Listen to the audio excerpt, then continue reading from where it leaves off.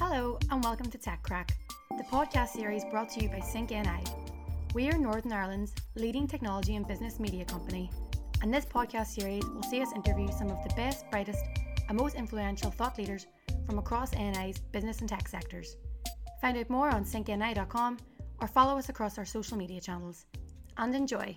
This week I spoke with Terry Robinson, CEO of global consulting firm Vox FP. Terry has over 22 years of experience working in investment banks, specialising in technology and regulatory change, and he co-founded Vox in 2015. Originally from Northern Ireland, he now lives in the US. As it is Pride Month now in the States, and it's upcoming in July here in NI, Terry talks to me about his experiences growing up in Belfast, as well as being a gay CEO in the tech and finance sector. How is COVID-19 affecting you in the US, and is the lockdown easing it a bit more there the way it is here? Like, are shops and things open around you at the minute? So we're probably about 10 days ahead of you. Mm-hmm. So shops have started opening, social distancing, restaurants are open for eating outside, no inside eating, and actually there's no talk of inside eating yet. So it's starting to relax. I actually very nicely went to a vineyard last Friday, sat in their garden on the table, had a chicken sandwich and a glass of wine, which was the first time in the US that I had eaten when someone had, in a restaurant. Takeaway I'd done, but not in a restaurant, since February. Which is, a mind-blowing, February all the way through to the middle of June that I hadn't done that. So for sure, it's relaxing. I think actually people have coped pretty, certainly where we live, they've coped pretty well. The supermarkets have been well stocked.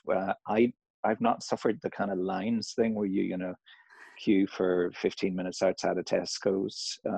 My supermarket has been fairly well stocked. I mean, strangely, like a run on toilet paper. Exactly why there's such a run on toilet paper, but even that has stopped. I was in the supermarket yesterday, and there's tons of toilet paper and kitchen towels and meat and pasta, and so yeah, it's nearly back to normal. I would say it's nearly back to normal. As far as the work environment, though, we're a company of 70 odd people, and we've got people hunkered down in New York City, in Manhattan, in New Jersey, all over Ireland, really, north and south, in and around London. We have people hunkered down, and they've done very well, actually. I think, hats off to the people working at home, handling additional stresses of families around them, maybe not having a space to work privately in the way that they would have been expected in a work environment, and they've done very well. And we feel some relaxation there as well. So, our clients are starting to say, we're going to start bringing some people back into the office in July, maybe not our people, but some people. So at least the door has opened slightly, and we're seeing some kind of change, so which is important to people, because I think, especially, a good number of the people in our company are fairly young. They're in their 20s, and they went home to their parents' house, and they really want to escape again, back to the bright lights in the big city. And so the July 4th UK suggested dates and July 3rd Northern Ireland dates mean that maybe some of our staff will be picking up and moving back to London, and they'll be delighted to do that. Get their freedom back. Well, yeah, I mean, I don't think anybody who's in their 20s dreamt that they'd be living in the bedroom they grew up in as a teenager, and their mom coming in and asking them about their socks. You got any laundry you need doing there, love? No, literally some of my friends have had to move home as well, but thankfully I live in Belfast in a wee flat, and it is times like this I do appreciate the freedom and the privacy to work. So Vox VP, because you do have offices in the US and Belfast and London, and I assume you're all very well connected, did you guys in the US start working from home before the UK and the Belfast guys, or what way did you all work it? Like, did you panic to begin with, or was it a fairly easy transition to working remotely? Well, firstly, I mean, Vox has 3 technology people in its management team of 4. So we're quite, we're very technically capable, and we knew about remote working and remote working tokens. I mean, our clients are also technology savvy and support working from home. So the majority of our staff already had the capability to work remotely. So remote access tokens to put in secure IDs and things like that. So we very quickly told our staff that they could purchase the equipment, go to Curry's, go to Best Buy, here in the States, purchase a laptop, and we would reimburse them. So we very quickly got up and running, and it did happen. I think it happened simultaneously around the world. There was a bit of a flash flood, and suddenly, everybody was at home, and there was maybe a 5-day period where we had staff saying, well, if I have to work at home, I want to go back home to my parents. And so we were a little bit worried about how the clients would react to that, but suddenly all their staff were doing the same. And we actually had a staff member get COVID quite early. Oh, goodness. So, we were introduced to the topic faster than most, I think, because, we had, in our group in London, someone got sick and we had to react, and it impacted other staff because they lived in and around and near her, or they worked in the same department as her on a client side, and it impacted the client. And so it went from 0 to 100 incredibly quickly, and everybody handled it really well. And actually, our CTO, Colin Reid, he used to live in Hong Kong. He worked for 17 years for JP Morgan, and he had a good amount of time there. And he was quite used to how the banks, who are our typical client, how they reacted to COVID. And they knew how to do resources coming in 1 week on, 1 week off, so that only half the staff would get infected if anybody got sick. So he was quite experienced with that, and we were confident that the banks really knew what they were doing. So our clients were very well prepared, very level-headed, and reacted very professionally. And we on the back of that, we followed their lead really. But we were also very flexible because we recognized it was stressful for everybody.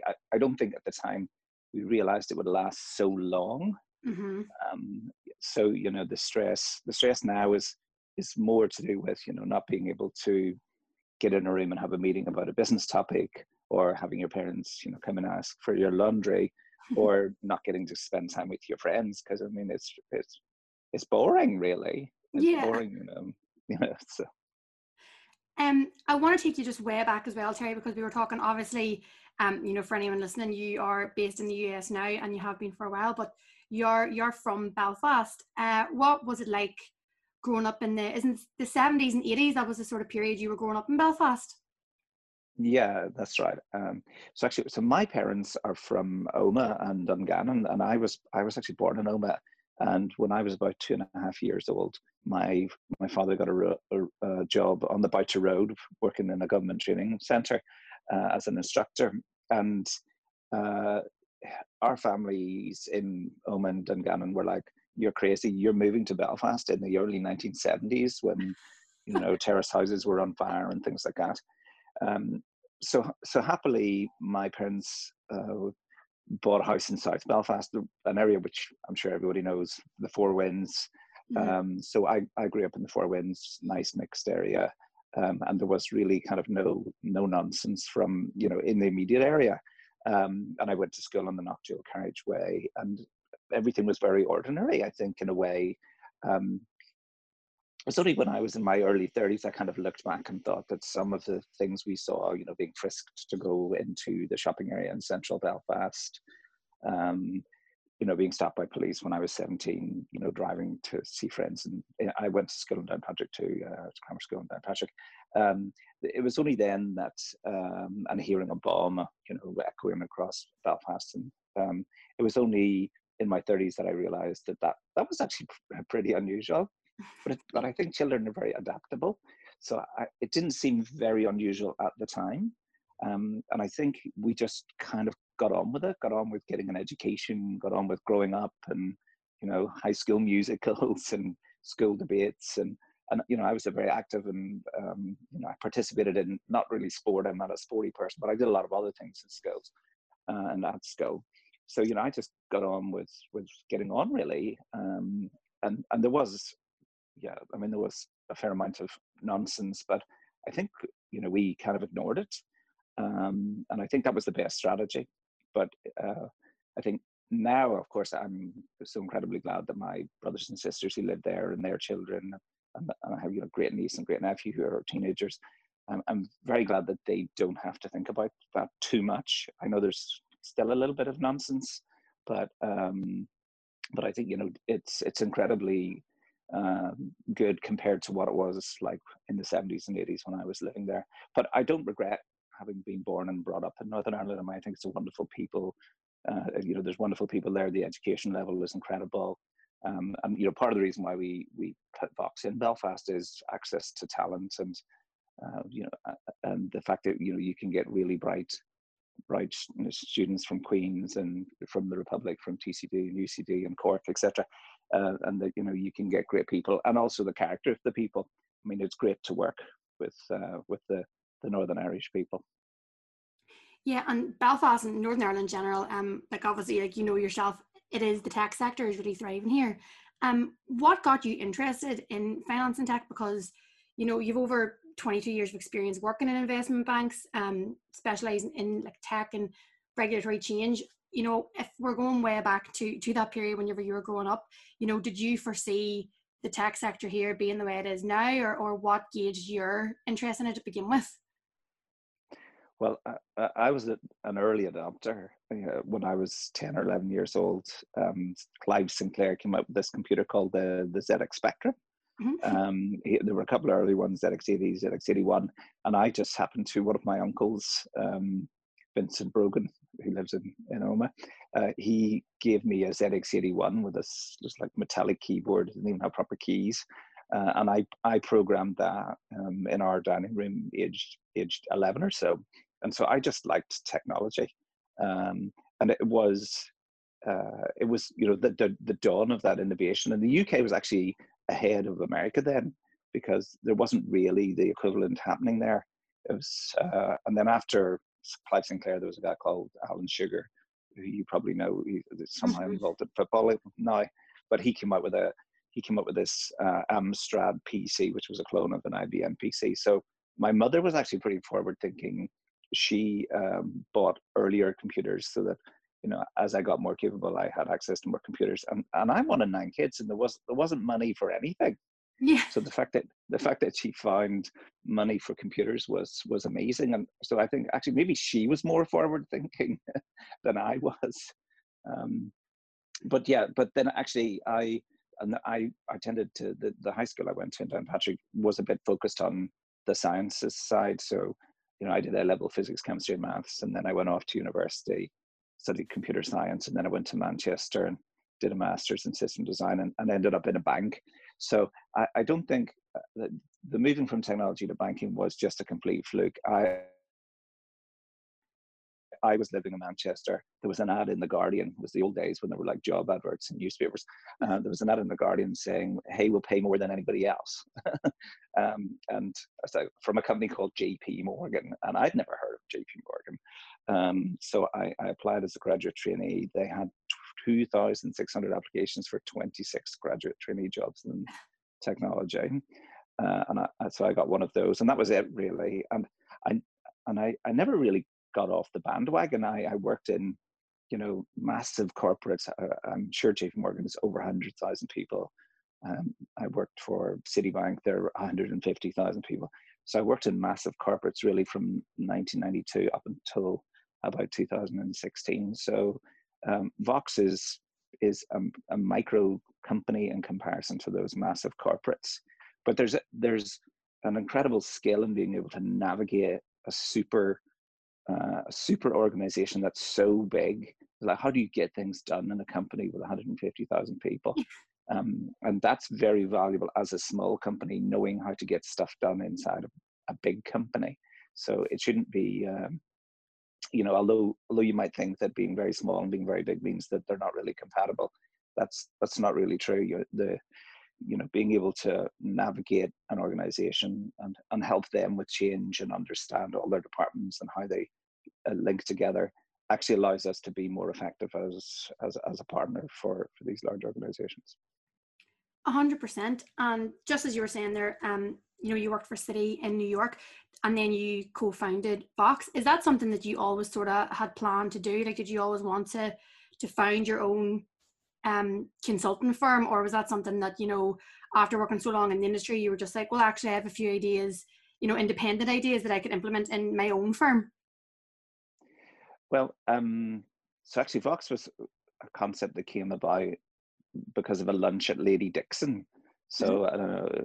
So out towards when we were kids, we used to go to Lady Dixon a lot, and Brendan Gorman, who's our CFO, and Danielle Gorman, his wife, who so I've known Brendan since we were 11 years old, and Danielle turned up when we were about 15.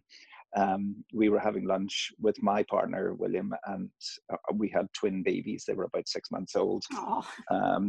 So there's some lovely photos of that day, and I described a company that was providing services to Citi, and I suggested to them that we could create a company that did something similar, and so they said, okay, let's go for it. I'd only ever worked in large corporates, so the idea of setting up this consulting firm was actually pretty scary.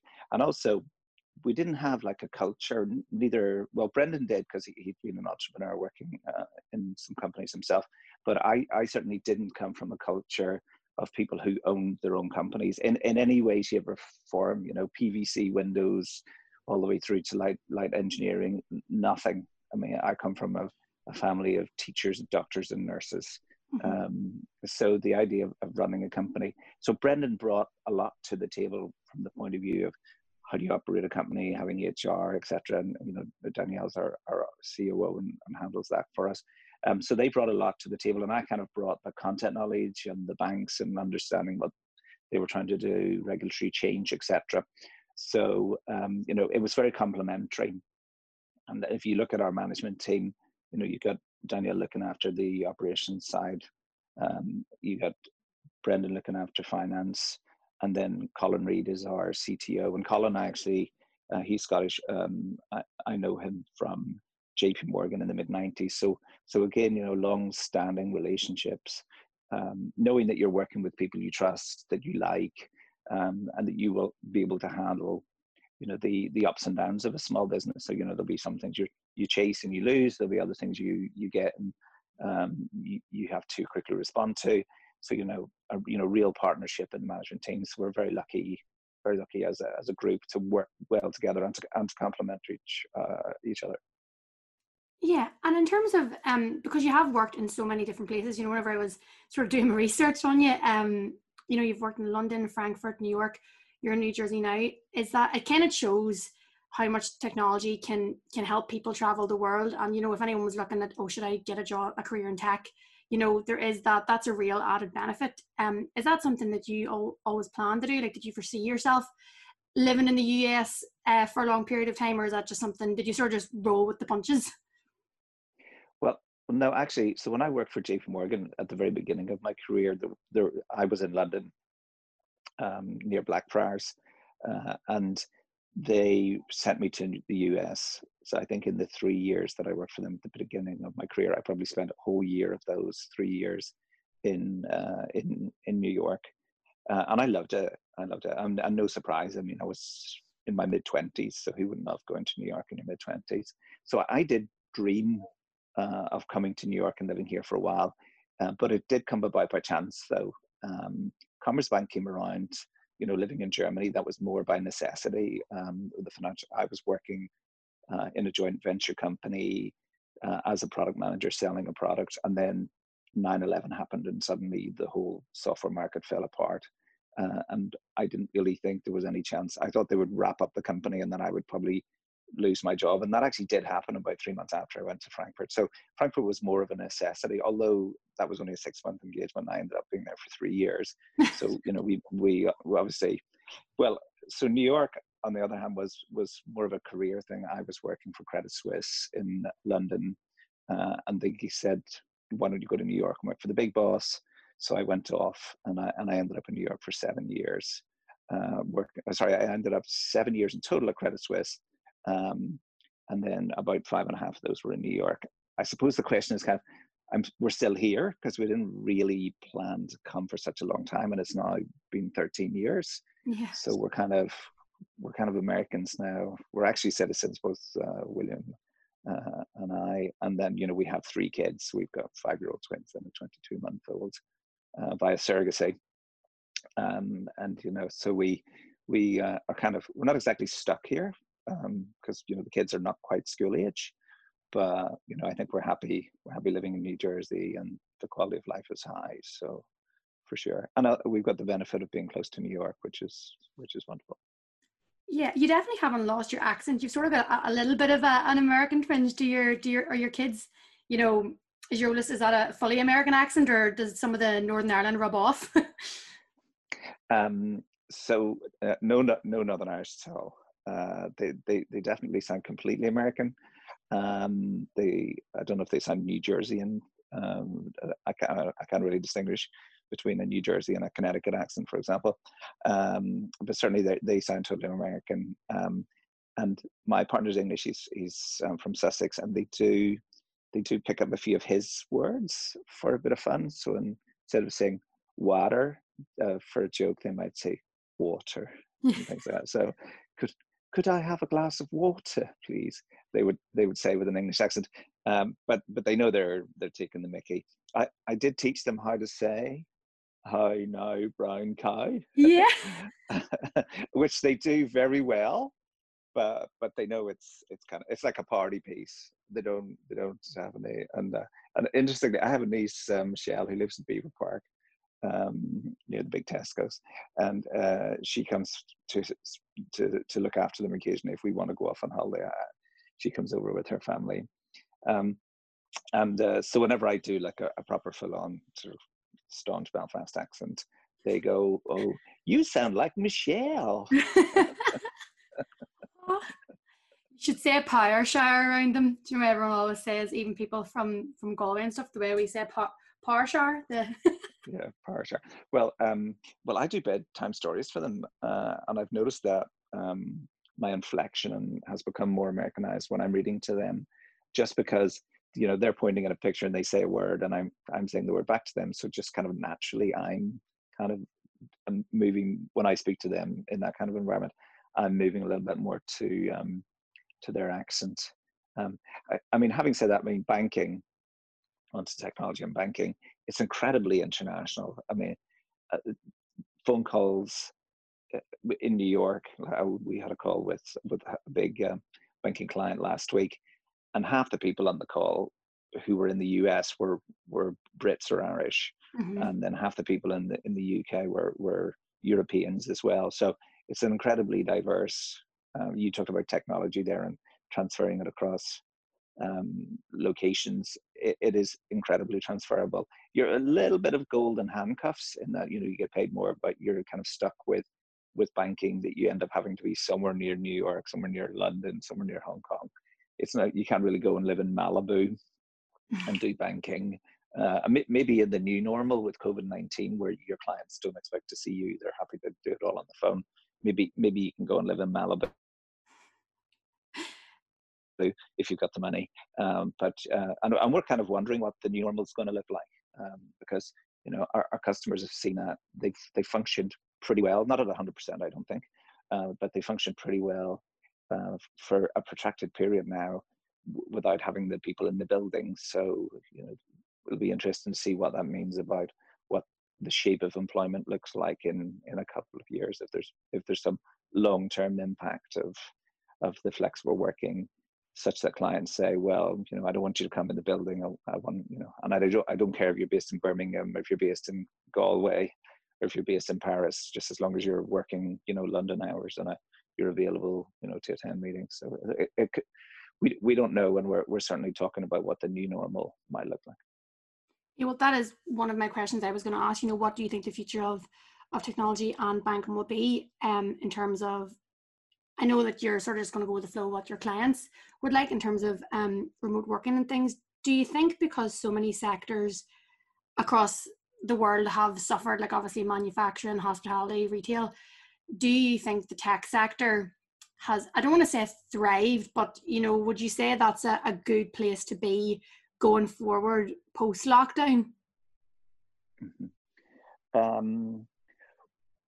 I think for the minute, yes. I think for the minute, I think realistically, you know, some of the big banks have announced layoffs as they, you know, so I would think that, you know, there's going to be a bit of a dip. I think what you might find is tightening of budgets. So one way or another. So there will be a push towards more cost effective, so more, you know, the same amount of work but for less money. So we actually see that as a kind of a positive, because, you know, we're a consulting company, we compete with the big four. Mm-hmm. We've grown during the pandemic, so we've gone up by about 25% in 3 or 4 months, which is, you know, an incredible amount of growth. And the reason for that is that we're much more cost effective than the big four. But I do think the pie that's used to divvy up between all the various suppliers is likely to shrink in most of the banks, because they're going to say, you know, they're going to, you know, interest rates are very low, the margins on trades are low, they're, you know, the clients are not going to be doing as much activity. So I think, you know, overall, yeah, the pie is going to get smaller. So I think it will be tight. You know, and, you know, unemployment in the US is at staggering levels at the moment. And Jerome Powell, the chairman of the Federal Reserve, you know, he's talking about recovery will take all the way to sometime in 2023. So I think it would be kind of naive for us to think that we would be unimpacted by that. Having said that, we do see an incredible amount of opportunity. You know, every day there's a new idea, there's a new concept, a new domain that's related to what we currently do. And if money was no barrier to us, we would be growing in 5 or 6 different areas. And, you know, investing in senior staff who could bring domain knowledge and bring junior staff below them. You know, we would certainly be investing. If money was an object, we'd be investing in many different ways. But we remain very positive. You know, I think, you know, back to Northern Ireland for a second. You know, we've got access to the talent. You know, great partnership with Invest NI, you know, Queen's University. Recently, we've taken on a couple of summer interns from the Smurfit Business School in Dublin. So, you know, great to work with them. And, you know, one of them's German, one of them's Indian. So, you know, it's quite amazing the talent that you can access on the island, in the north and the south, and certainly in the States as well. So, you know, I think we remain very optimistic. And I think that the dynamic, you know, yesterday I was expecting a quiet day. It was crazy. I started at 6:30 in the morning, and I was still doing stuff at 6 in the evening, and it was time for the kids to you know, get their milk before they went to bed. So it was, you know, it's very interesting and dynamic working in a small company, and incredibly diverse, the kinds of things that you do in one day. Yeah, and in terms of like what you were saying there, the talent here, you know, there's lots of stuff that even the Department for the Economy is doing here. You know, they're doing assured skills academies for graduates. People can do conversion courses like to change careers into tech and finance. What advice would you give someone, whether that is, you know, a younger junior person coming out of college or university hoping to get a job in finance or tech, to someone trying to switch careers? What sort of advice would you, because of all your years of experience, would you give to someone hoping to get into the industry? Okay, so I think tech is like a backbone requirement these days. You know, even the most non-tech person in a bank, they're now asking them to have Python skills to be able to manipulate data. You know, they talk about data as the new oil. So, you know, if you can talk to data, put stuff in a spreadsheet, do stuff with data using Python, and yet you're doing the degree in engineering, which has a technical bent, so you could see why that might happen. But even accountancy, you know, the expectation is that you're going to be able to play with data, visualize data, you know, marketing, understand data and what's happening on Facebook and Twitter. So I think everybody should understand that there's a core requirement to understand data. Having said that, I'd be a tiny bit cautious. I mean, technology, just pure technology, being a Java developer, has become super commoditized now. You know, a large organization that can manage outsourcing will try and push that to India, because that's cheap, or they'll push it to China. So you kind of have to mix both technology and some sort of business content. And actually, for people who are doing conversion courses, if they can kind of hold on to the thing that they did before, and they bring both technology. So they used to work in manufacturing, and they understand cost accounting, and they can keep the knowledge of cost accounting, but then go into a conversion course where they understand databases and they understand Python. Bringing those together, having both the business content and the technical, and the injection of technical skills, bringing them together is a much more powerful sell. So I think it's one of those, having experience. You shouldn't throw away the thing you did before and suddenly want to become a pure technologist, because pure technology is too commoditized. I think the other thing is, especially for us, is finance. So if you have technology plus a finance layer, so we do training courses, the CISI. We send our staff on those courses, and we partner with local organizations on training. So we like to bring technology as the foundation and business content, though we don't really want to have programmers for exactly the same reason I said, which is that it can be commoditized. So being able to bring some kind of business content plus a technology layer is very valuable. Yeah, I think that is, like what you're saying, that is the future. In at least 10 years time, people with different skills, they're going to have technology as that backbone. So it's definitely advised that people doing these conversion courses and these different sort of, even like smaller, shorter part-time learning and stuff, it's definitely going to be beneficial to them in the long run. Mm-hmm. No, I totally agree. And actually, I was in the car driving, and I was listening to Radio 2, BBC Radio 2 last week, and they rattled off on Steve Wright's show 10 jobs that didn't exist 10 years ago. Mm-hmm. And it was all data science, data architect, cloud architect, pushing, everything to do. It was all about data. And a lot of what we do is about data, data to do, help our clients outreach to their clients to transform, and then how they trade, or data quality, data lineage, proving that data is complete, correct. There's just so much is about data these days. Yeah, even as well, I was at AICon last winter in Europe, and they were talking about how people are often so afraid of technology stealing their jobs, but actually technology is, when you do, like you said, look at the data, it's going to create more jobs than it's going to actually take away or destroy. It's just about sort of moving with the times and getting those transferable skills. Mm-hmm. Oh no, absolutely. And I think if you look at the size of the technology industry and finance industry in Northern Ireland, I think it's something like 22,000 people. We could certainly add more people to that number. And I know clients in Northern Ireland who've maxed out their buildings. They can't put any more staff in their buildings, and they're looking at their site strategies. So there's tremendous potential in Northern Ireland, and the infrastructure, the speed of connection on data networks to London is good, unless you live out in the middle of nowhere. Generally Northern Ireland has very good infrastructure. So the combination of good grammar schools, good universities, a young population, and the infrastructure, it is very attractive for inward investment and building service delivery centres and skills locally. Yeah, perfect. That is all from me, Terry. Is there anything else you'd like to add? Well, I know. So there's one element. So we were doing this on Pride Month. So mm-hmm. I thought, so I don't know if you know that, I'm a gay CEO. I've got a husband. I think, just for the, especially these days, I think Northern Ireland's very progressive.